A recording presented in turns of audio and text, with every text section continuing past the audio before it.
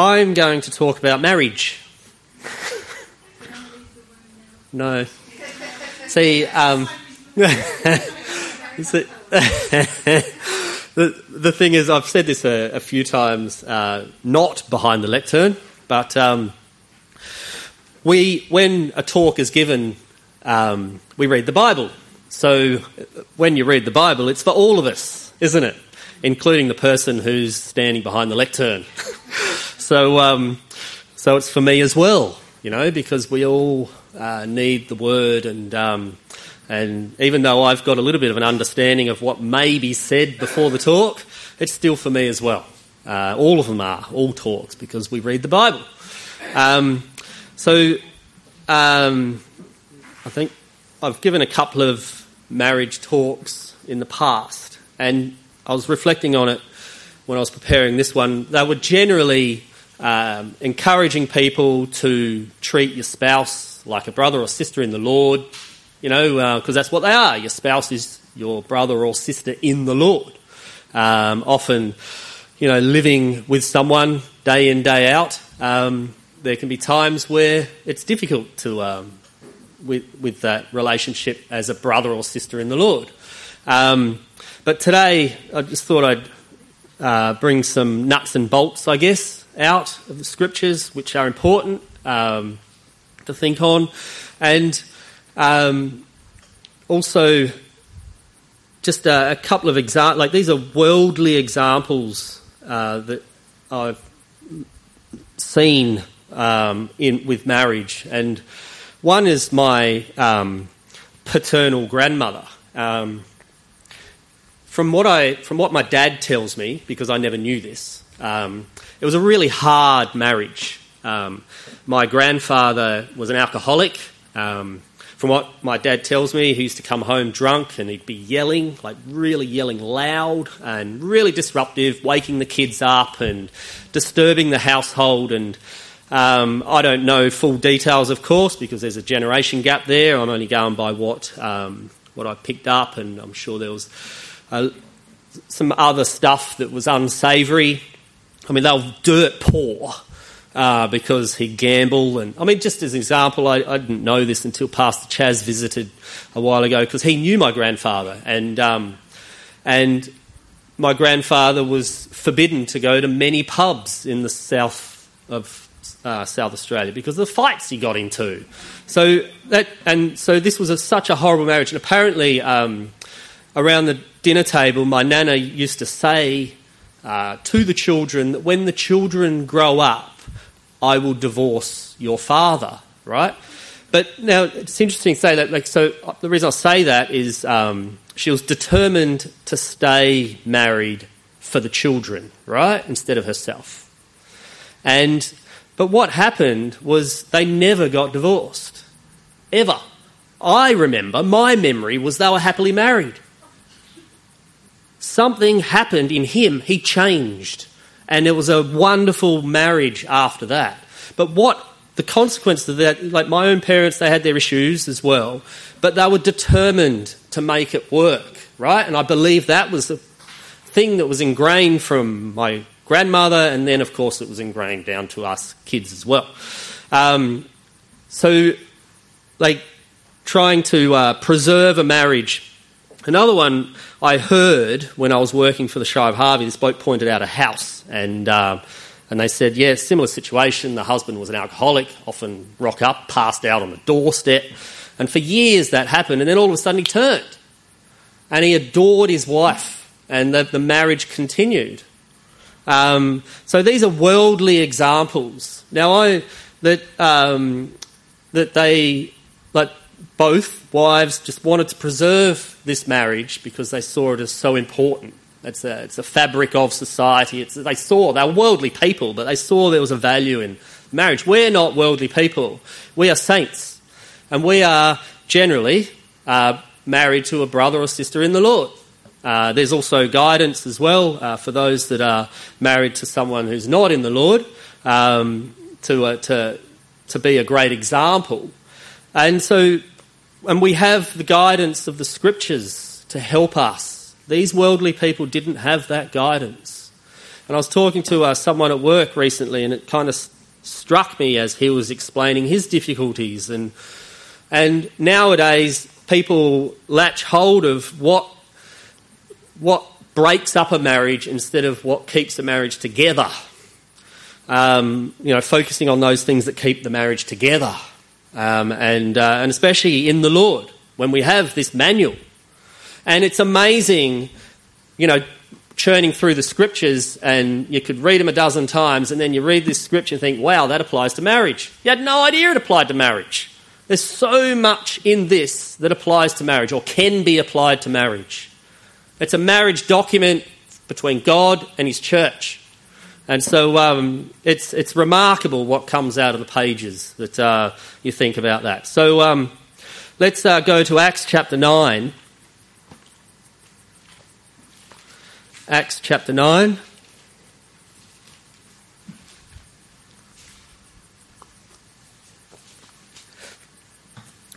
And verse 1. Acts chapter 9 and verse 1. And Saul, yet breathing out threatenings and slaughter against the disciples of the Lord, went unto the high priest and desired of him letters to Damascus, to the synagogues, that if he found any of this way, whether they were men or women, he might bring them bound unto Jerusalem. And as he journeyed, he came near Damascus, and suddenly there shined round about him a light from heaven. And he fell on the earth, and heard a voice saying unto him, Saul, Saul, why persecutest thou me? And he said, Who art thou, Lord? And the Lord said, I am Jesus, whom thou persecutest. It is hard for thee to kick against the pricks. And he, trembling and astonished, said, Lord, what wilt thou have me to do? And the Lord said unto him, Arise, and go into the city, and it shall be told thee what thou must do. So I suppose on the surface it seems like an odd place to start when I'm talking about marriage. But Saul was doing something that he thought was right, and he did it with all his energy, and then Jesus pushes him down, humbles him, and that's so important. I was told this a while ago, that humility is so important in a marriage. Pride doesn't even belong in a marriage. And so he was humbled, and what he was told is, it's hard for thee to kick against the pricks. And then from there, he goes, Lord, what do I do? And so in the marriage context, we might have in our mind that, hey, look, I know what's right. I know, I've seen this work. I know it's right. But if it's contrary to scriptural advice, you're kicking against the pricks. You're like, oh, the Lord's trying to guide me, but I'm too proud. And Lord, what must I do?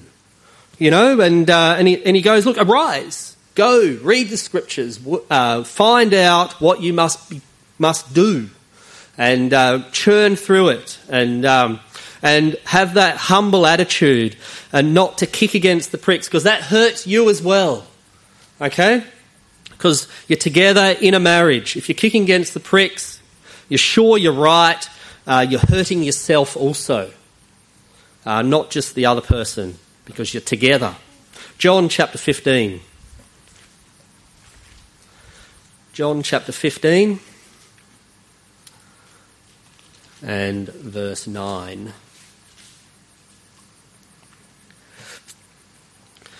John chapter 15 and verse 9. As the Father hath loved me, so have I loved you. Continue ye in my love. If you keep my commandments, you shall abide in my love, even as I have kept my Father's commandments and abide in his love. These things have I spoken unto you, that my joy might remain in you, and that your joy might be full. This is my commandment, that you love one another as I have loved you. Greater love hath no man than this, that a man lay down his life for his friends. Ye are my friends, if you do whatsoever I command you. And down in 17, these things I command you, that you love one another. That's a command. And it says in the previous chapter as well, so if you love me, you keep my commandments. And this is an aspect as well is, there's guidance and there's principles in the scriptures that can or may be difficult to put into practice in a marriage scenario. But what you do is you step above that, and out of obedience to God, I'll do it. And so that is putting the Lord first. Okay, it's your commandment, Lord. I love you, Lord, and because I love you, I will follow these commandments through a love for God, and that's important. Putting Him number one, the Lord first before your spouse, and because you love the Lord, you'll follow His commandments. Genesis chapter 2. Have to go to Genesis when we're talking about marriage, where it all started. There's principles here that flow on, that apply. So Genesis chapter 2 and verse 18. Genesis 2 and verse 18. And the Lord God said, "It is not good that the man should be alone. I'll make him a helpmeet for him." And out of the ground the Lord God formed every beast of the field and every fowl of the air, and brought them unto Adam to see what he would call them. And whatsoever Adam called every living creature, that was the name thereof. And Adam gave names to all cattle and all the fowl of the air, and to every beast of the field. But for Adam there was not found a helpmeet for him. So God could see that this man needed some help. Okay? That's what husbands need to remember. We need help. We need it.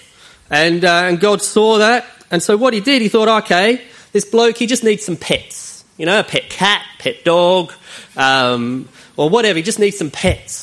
And so he gave him some pets. But what's it say here? There was not found a helpmeet for him. So the pets weren't good enough. They didn't meet the needs of the man. Verse 21. And the Lord God caused a deep sleep to fall upon Adam, and he slept, and he took one of his ribs and closed up the flesh instead thereof. And the rib which the Lord God had taken from man made he a woman, and brought her unto the man. And this was his helpmeet. Okay?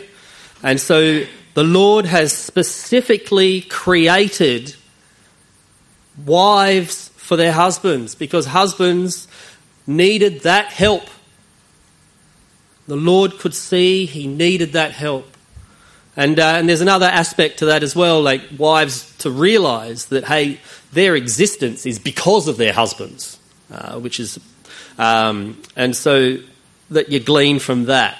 But it's also that husbands really need their wives. You need them. The Lord said that you need that help, and to have an appreciation for that as well. Over to chapter 3 and verse 16. Genesis chapter 3 and verse 16. This is after they sinned against the Lord. Unto the woman he said, I will greatly multiply thy sorrow and thy conception. In sorrow thou shalt bring forth children, and thy desire shall be to thy husband, and he shall rule over thee. My goodness, what a burden to carry. Now, why did the Lord do this? Why? To humble the wife, to realise that she needs God's help. My goodness. I mean, number one, we understand the sorrow in conception and the sorrow in bearing children. Oh dear, all that thing. You rely on the Lord to help, and the Lord does help. But then there's this other aspect. He has made the wife to have a desire to their husbands, and he will rule over thee. Whoa! Strong language. And and that can create fear in a person as well. Oh, but this is another person who has a track record of this and that and whatever, and it can create a fear. But the Lord wants the wife to trust in the Lord and seek the Lord, rely on the Lord, put the Lord first, watch the Lord perform miracles, and create good things, because he wants our joy to be full. Verse 17. And unto Adam he said, because thou hast hearkened unto the voice of thy wife, and hast eaten of the tree of which I commanded thee, saying, thou shalt not eat of it. Cursed is the ground for thy sake. In sorrow shalt thou eat of it all the days of thy life. Thorns also and thistles shall it bring forth to thee, and thou shalt eat the herb of the field. In the sweat of thy face shalt thou eat bread, till thou return unto the ground. For out of it wast thou taken, for dust thou art, and unto dust shalt thou return. What a burden. It's a similar curse, I guess, to humble the husband. To humble the husband. My goodness, he is serious. Whatever I do, there's weeds and it creates more work. I have a family to feed. I have a family to provide for. It's too big. But you put the Lord first. That's what the whole point is here. To humble and realise, hey, if we put the Lord first, the Lord will bless us. Okay? And it's what the Lord wants us to learn from this. And I believe when you read through this passage, I believe Adam let his wife down. Adam didn't fully explain to his wife what she had to do. There's another aspect. She may well have just gone ahead and done it herself. But there's those aspects in that relationship. The Lord's trying to bring us together to put the Lord first through humility. 2 Corinthians chapter 11. 2 Corinthians chapter 11 and verse 1.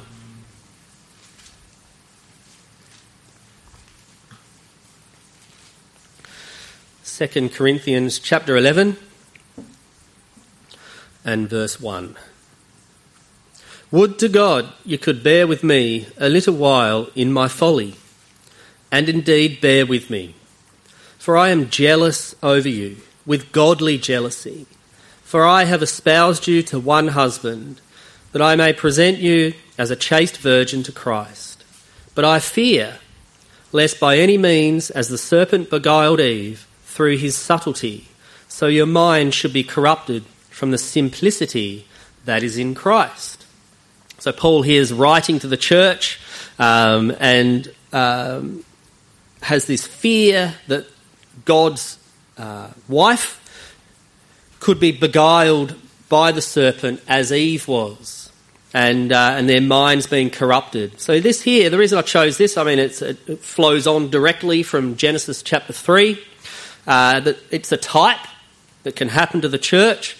But also here it says for all of us to remember that our minds should remain simple in Christ. Oh, that's what God asked me to do. Oh, okay, I'll do that. Because I love God, I'll follow his commandments. And there's, spending a life with someone, there's concerns we all carry.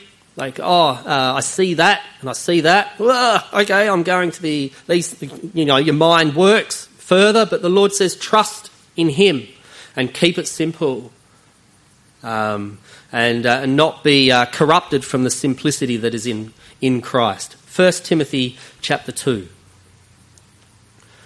1 Timothy chapter 2 and verse 8.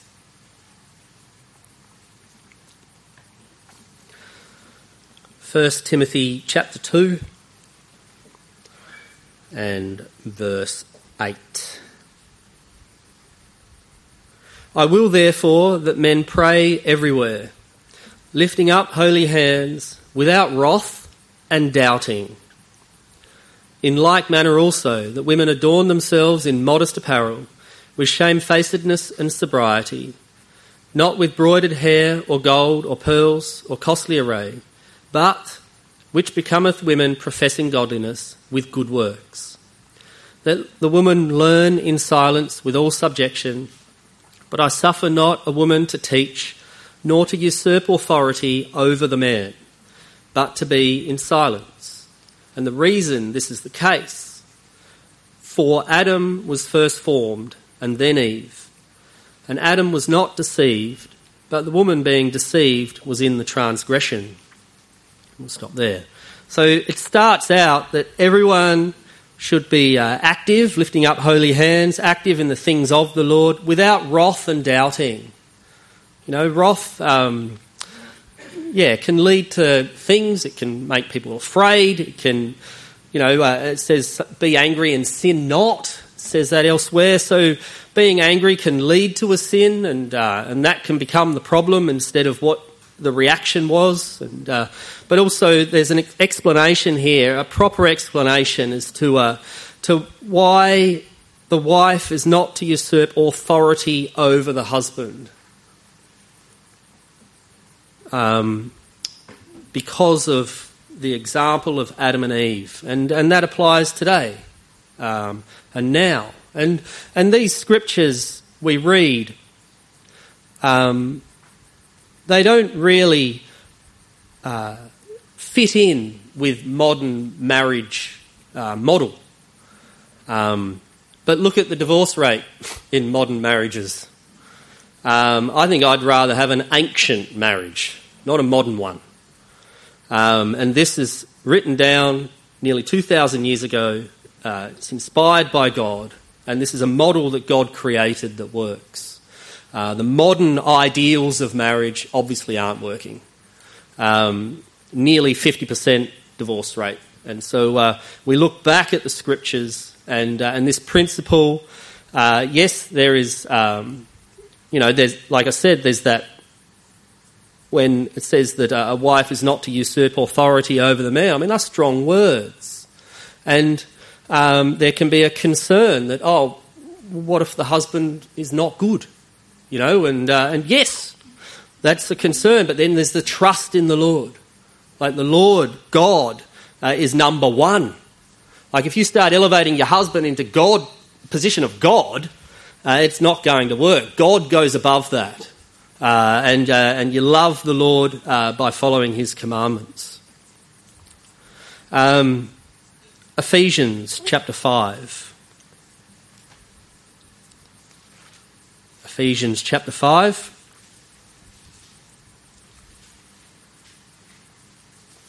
And verse 19. Ephesians chapter 5 and verse 19.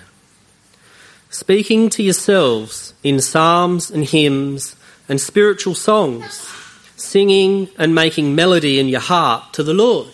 That's what the Lord's encouraging us all to do, regardless of what's going on. Singing psalms, rejoicing in the Lord, making melody in your heart to the Lord. Giving thanks always for all things unto God and the Father in the name of our Lord Jesus Christ. All things, giving thanks always. And then verse 21, submitting yourselves one to another in the fear of the Lord, which comes from Genesis chapter 3, in the fear of the Lord. I need your help, Lord. Now this verse 21, we will read on, but this verse 21 means submitting yourselves one to another. So in a marriage context, husbands, submit to your wives. Right? One to another. So remember, husbands, submit to your wives. There will be instances like that. Like she needs this. And then, of course, wives submitting to the husbands, which we'll read on. So verse 22. Wives, submit yourselves unto your own husbands as unto the Lord, in the same way. For the husband, and this is why, again, for the husband is the head of the wife, even as Christ is the head of the church. So there's a great example there. How does the Lord expect a church to act toward Jesus? How does the Lord expect a wife to act toward her husband? And he is the saviour of the body. Okay? So you've got here Christ as the head, the body is the church. The husband is the head, the body is the wife. And the head is the saviour of the body. Therefore, as the church is subject unto Christ, so let the wives be to their own husbands in everything. In everything. There's no footnotes there. But what if my husband always makes bad decisions? What if he only thinks of himself? What if he's not smart or clumsy? What if he doesn't, or you think he doesn't love me? It doesn't stop a wife's obligation to following God's commandments in being subject to the husbands in everything. There's no footnote to that. It's everything. And so, yes, okay, let's say you don't think he loves you anymore, he always makes bad decisions. The Lord's still saying, look, put God first before your husband.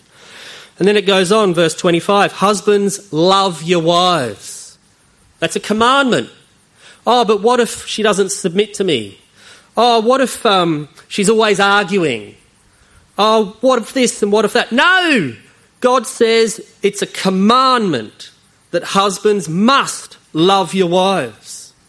So put God first and love your wives, even as Christ also loved the church and gave himself for it, or laid his life down. Okay? Jesus Christ, as an example, laid his life down for the church, as a husband should also. This is how there is this submitting one to another. It's not one-sided. You both submit to each other. Verse 26, and he did that, Jesus Christ did that he might sanctify and cleanse it with the washing of water by the word, that he might present it to himself a glorious church, not having spot or wrinkle or any such thing, but it should be holy and without blemish. So ought men to love their wives as their own bodies. He that loveth his wife loveth himself. Okay? I mean, we have our own bodies. We've got a head as well, and head makes decisions, hoping not to hurt the body, and to nourish the body. It's the same thing, and we'll read a scripture like that later. For no man ever yet hated his own flesh, oh, here we go, but nourisheth it and cherisheth it, even as the Lord the church. For we are members of his body, of his flesh, and of his bones. For this cause shall a man leave his father and mother, and shall be joined unto his wife, and they two shall be one flesh. This is a great mystery. Okay, it's interesting how it's got there. This is a great mystery. Okay, it's something that you learn and you discover more things about the wonders of God's commandments and how they're applied. But I speak concerning Christ and the church. Nevertheless, let every one of you in particular so love his wife, even as himself, and the wife see that she reverence or respects her husband. Respect. So important, especially in a public scene. You respect your husband.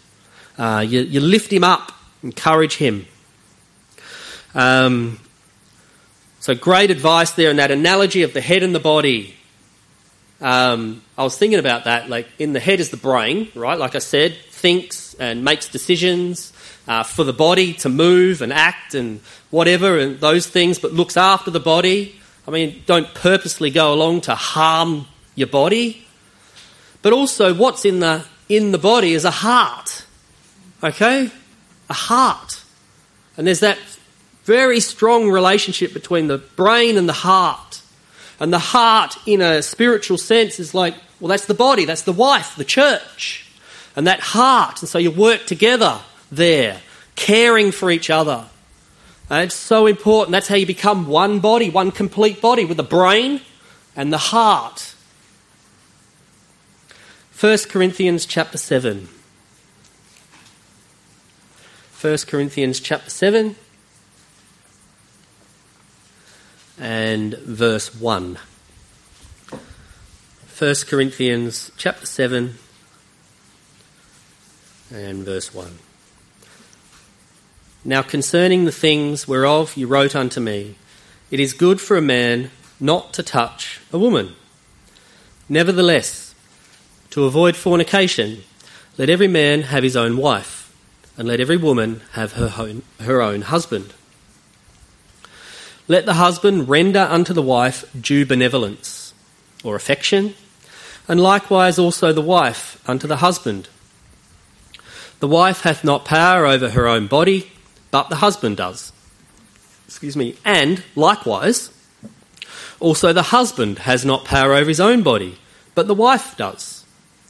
Defraud ye not one the other, except it be with consent for a time, that ye may give yourselves to fasting and prayer, and come together again, that Satan tempt you not for your incontinency. But I speak this by permission, and not of commandment.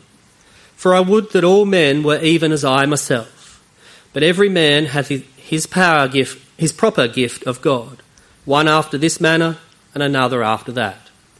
I say therefore to the unmarried and widows, it is good for them that they abide even as I. But if they cannot contain, let them marry, for it is better to marry than to burn. So in this passage, Paul's making it obvious. You're actually better off not married. That's what it's saying. There's no shame at all in remaining unmarried, and you're actually better off. There's another scripture that says, you'll have trouble in the flesh, but I spare you. You're better off single. And that's what it says there. So if you don't want to get married, or for whatever reason you don't want to get married, you're actually better off. You can serve the Lord better, you're free. There's all sorts of things. We can see it in practical examples. But also I was thinking about this, but look at God. God desired a wife, okay? God himself desired a wife. That's why he wanted a close relationship with the people. It's why he created the church. He wanted a wife, a faithful wife. And that's the type. And also it says here, it refers to, I can't remember where it was.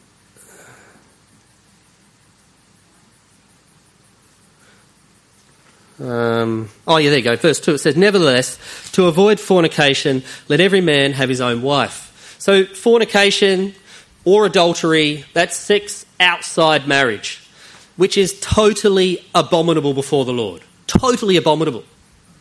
Now that same act is absolutely beautiful in marriage.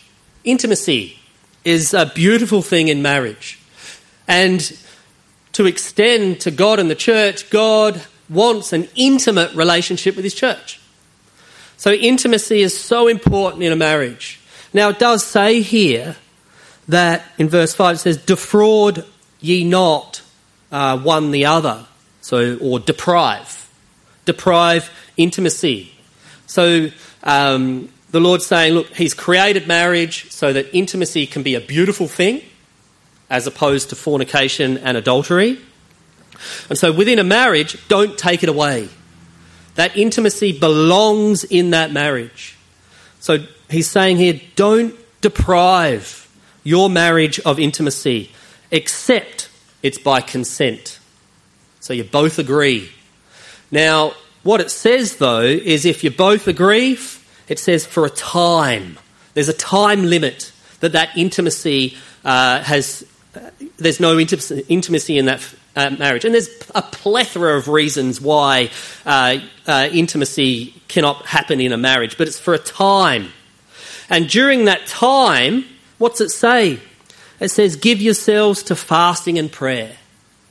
Realising that this marriage was created for intimacy, and that's where it belongs, and for whatever reason it can't happen, so let's pray and fast so that we can see an end to this.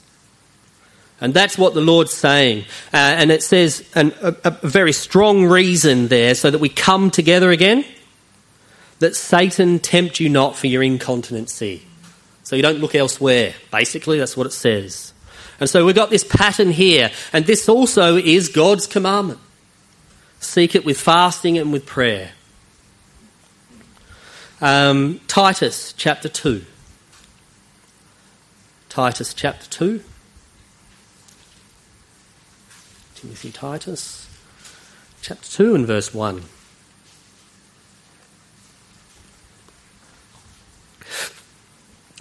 Titus chapter 2 and verse 1. But speak thou the things which become sound doctrine, that the aged men be sober, grave or reverent, temperate, they don't lose their temper, sound in faith, in charity and in patience. The aged women likewise, that they be in behaviour as becometh holiness, not false accusers, not given to much wine, teachers of good things. So, great examples. That they may teach the young women to be sober, to love their husbands, to love their children. And I've said this a while ago, that love, it says here that the older women are to teach the younger women to love their husbands. So, how do you read into that? I mean, people get married because of love, right? Whoa, yes, we're in love. It's great. I mean, the feelings of love are awesome. We love it. It's fantastic. But then it must be that the love you feel when you're keeping company or before you're married, it's impractical. There's practical stuff that comes along with marriage, and you start seeing these things that in your spouse that you didn't really see, and you also can't see everything as well of what they're doing behind the scenes, and so there's a different love that needs to kick in. You need to learn to love. This is what it's saying here. Wives are to learn to love their husbands, to appreciate, to respect, to realise that yes, I have to have reverence for my husband as the church does Christ. There's a learning there. It's no longer that gooey love, I suppose, for want of a better word, at the start. But that gooey love is awesome. So bring on the gooey love, don't get me wrong there. Such a wonderful feeling that we have. But that practical stuff, day in, day out, month in, month out, year after year, to maintain a love and a respect for the husband, you need to learn that. And it goes on in verse 5, to be discreet, chaste, keepers at home, good, obedient to their own husbands, that the word of God be not blasphemed. It's a major part of our testimony, on the way we behave toward our spouse, that the word of God be not blasphemed. Young men, likewise, exhort to be sober-minded, in all things showing thyself a pattern of good works, in doctrine showing uncorruptness, gravity, sincerity, sound speech that cannot be condemned, that testimony, that he that is of the contrary part may be ashamed, having no evil thing to say of you. That wonderful testimony there. And in that, I want to draw on, it says in verse 5, to be keepers at home. So we talk about modern marriage, and look, I understand. It's like a reaction to, a reaction to worldly perception of a housewife, or a housekeeper. It's like, oh, they're only a housekeeper, and so there's been a reaction to that view nowadays. But here it says that the wife is to be the keeper at home. The wife is to be the housekeeper. And I was telling Ali this recently, as you know, I work in the construction game with blokes, blokey blokes. And I was out on site and there was this discussion. There were 4 men having this discussion, and one was a young fella, only in his 20s, and they were saying, and I kind of got caught up in it as well, yeah, I wouldn't mind being a house husband. It's like the kind of flipping it. It's like there's no disgrace in being a housekeeper. And these men would say, yeah, I could be a house husband. Yeah, my wife can go off and have her career and I'll look after the house. And I was kind of drawn in it, it kind of made sense. Like, yeah, that is good. And then I was telling Ali, I was driving back and I came home and I thought, no, The Bible says otherwise. The Bible says the wife is to be the housekeeper. So no matter what we think in our heads, it's not going to work the other way around. The wife is to be the housekeeper, and whatever form that is, it's an individual thing. It's as varied as the amount of wives there are on the planet. And so the important thing is the wife needs to keep the house. But then there's the other side. Just think, the husband has to let the wife keep the house how she wants to keep it. So there's that submission to the wife. Right? The husband submits to the wife on how she wants to keep the house, because that's her role. It's a commandment of the Lord that she needs to learn how to keep the house. Now, because in a modern context, this has funny views, I wanted to bring out another couple of scriptures to back it up. It's not just one isolated scripture. 1 Timothy chapter 5. 1 Timothy chapter 5. And guaranteed, your wife will keep the house differently to how you would. Guaranteed. But she's the one who has authority on how to keep the house. 1 Timothy chapter 5 and verse 14. I will therefore that the younger women marry, bear children, guide the house. Give none occasion to the adversary to speak reproachfully. Guide or manage. Okay, so that's the second scripture. The third one we won't go to, but it's in Psalm chapter 113 and verse 9. And it says, He, the Lord, maketh the barren woman to keep house.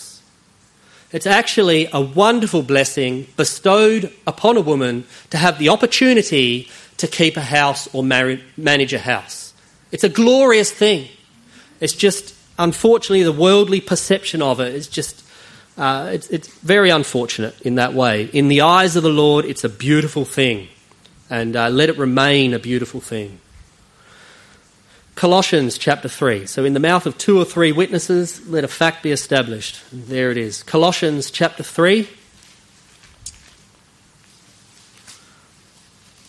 Colossians chapter 3 and verse 14. Colossians 3, verse 14. And above all these things, put on charity, which is the bond of perfectness. Love belongs in a marriage. It's the bond of perfectness. And let the peace of God rule in your hearts, to the which also you are called in one body, and be ye thankful. Let the word of Christ dwell in you richly, in all wisdom, teaching and admonishing one another in psalms and hymns and spiritual songs, singing with grace in your hearts to the Lord.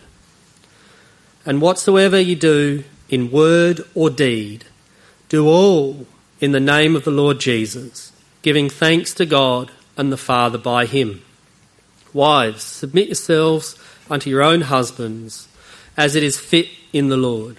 Husbands, love your wives, and be not bitter against them. So the reason I read those previous verses from verse 14, it's like this wisdom, the teaching and admonishing one another. There's the psalms and the spiritual songs again. And whatever you do, do it in word or deed. Doing it because you're following God's commandments, putting God first. And you see results. You need patience in that, of course. But then it ends, husbands, love your wives and be not bitter against them. That's a commandment. Husbands, you are commanded not to be bitter against your wife. Now, bitter, that's a strong word. But just think of other words that might fit. Be not annoyed with your wife. Okay? If you start thinking you're annoyed with your wife, God says no. Commanding no. That's a fleshly thing. Resentful. No. The Lord wants us to be joyous and happy with things. He gave you a helpmeet. Don't be resentful for what God's given you. So be not bitter against your wife. It's a commandment of the Lord. And if you're putting God first, You're following that commandment regardless of what your wife is or isn't doing. Even if she's not following the scriptures, you do your best to follow the scriptures yourself. And that's the key in a marriage. Your spouse is not following scriptural principles. You still are determined to follow scriptural principles because you're putting God first. If you love me, you keep my commandments. Over to Proverbs. Read a couple of Proverbs, which are great words to prattle around in your head when feelings or reactions might be going on in your life. Proverbs chapter 15 and verse 1. Proverbs chapter 15 and verse 1. A soft answer turneth away wrath, but grievous words stir up anger. Okay? So, I know what it's like. I've felt anger come from my toes and just slowly build up, and I can feel the heat. And if you can somehow push that heat down and say, whoop, no, wait a minute. The Bible says a soft answer turneth away wrath. A soft answer turneth away wrath, but grievous words stir up anger. Another one, Proverbs 26. Proverbs chapter 26. This is the penultimate scripture. Verse 21. Proverbs 26 and verse 21. As coals are to burning coals and wood to fire, so is a contentious man to kindle strife. So there's things going on, there's a fire burning. You don't put that fire out by adding more wood to the fire. So there's strife going on, and you don't quench that strife by being contentious. It's like putting wood on a fire. You put the fire out with water. You put that strife out with gentle words. That's how you put it out and work it out from there.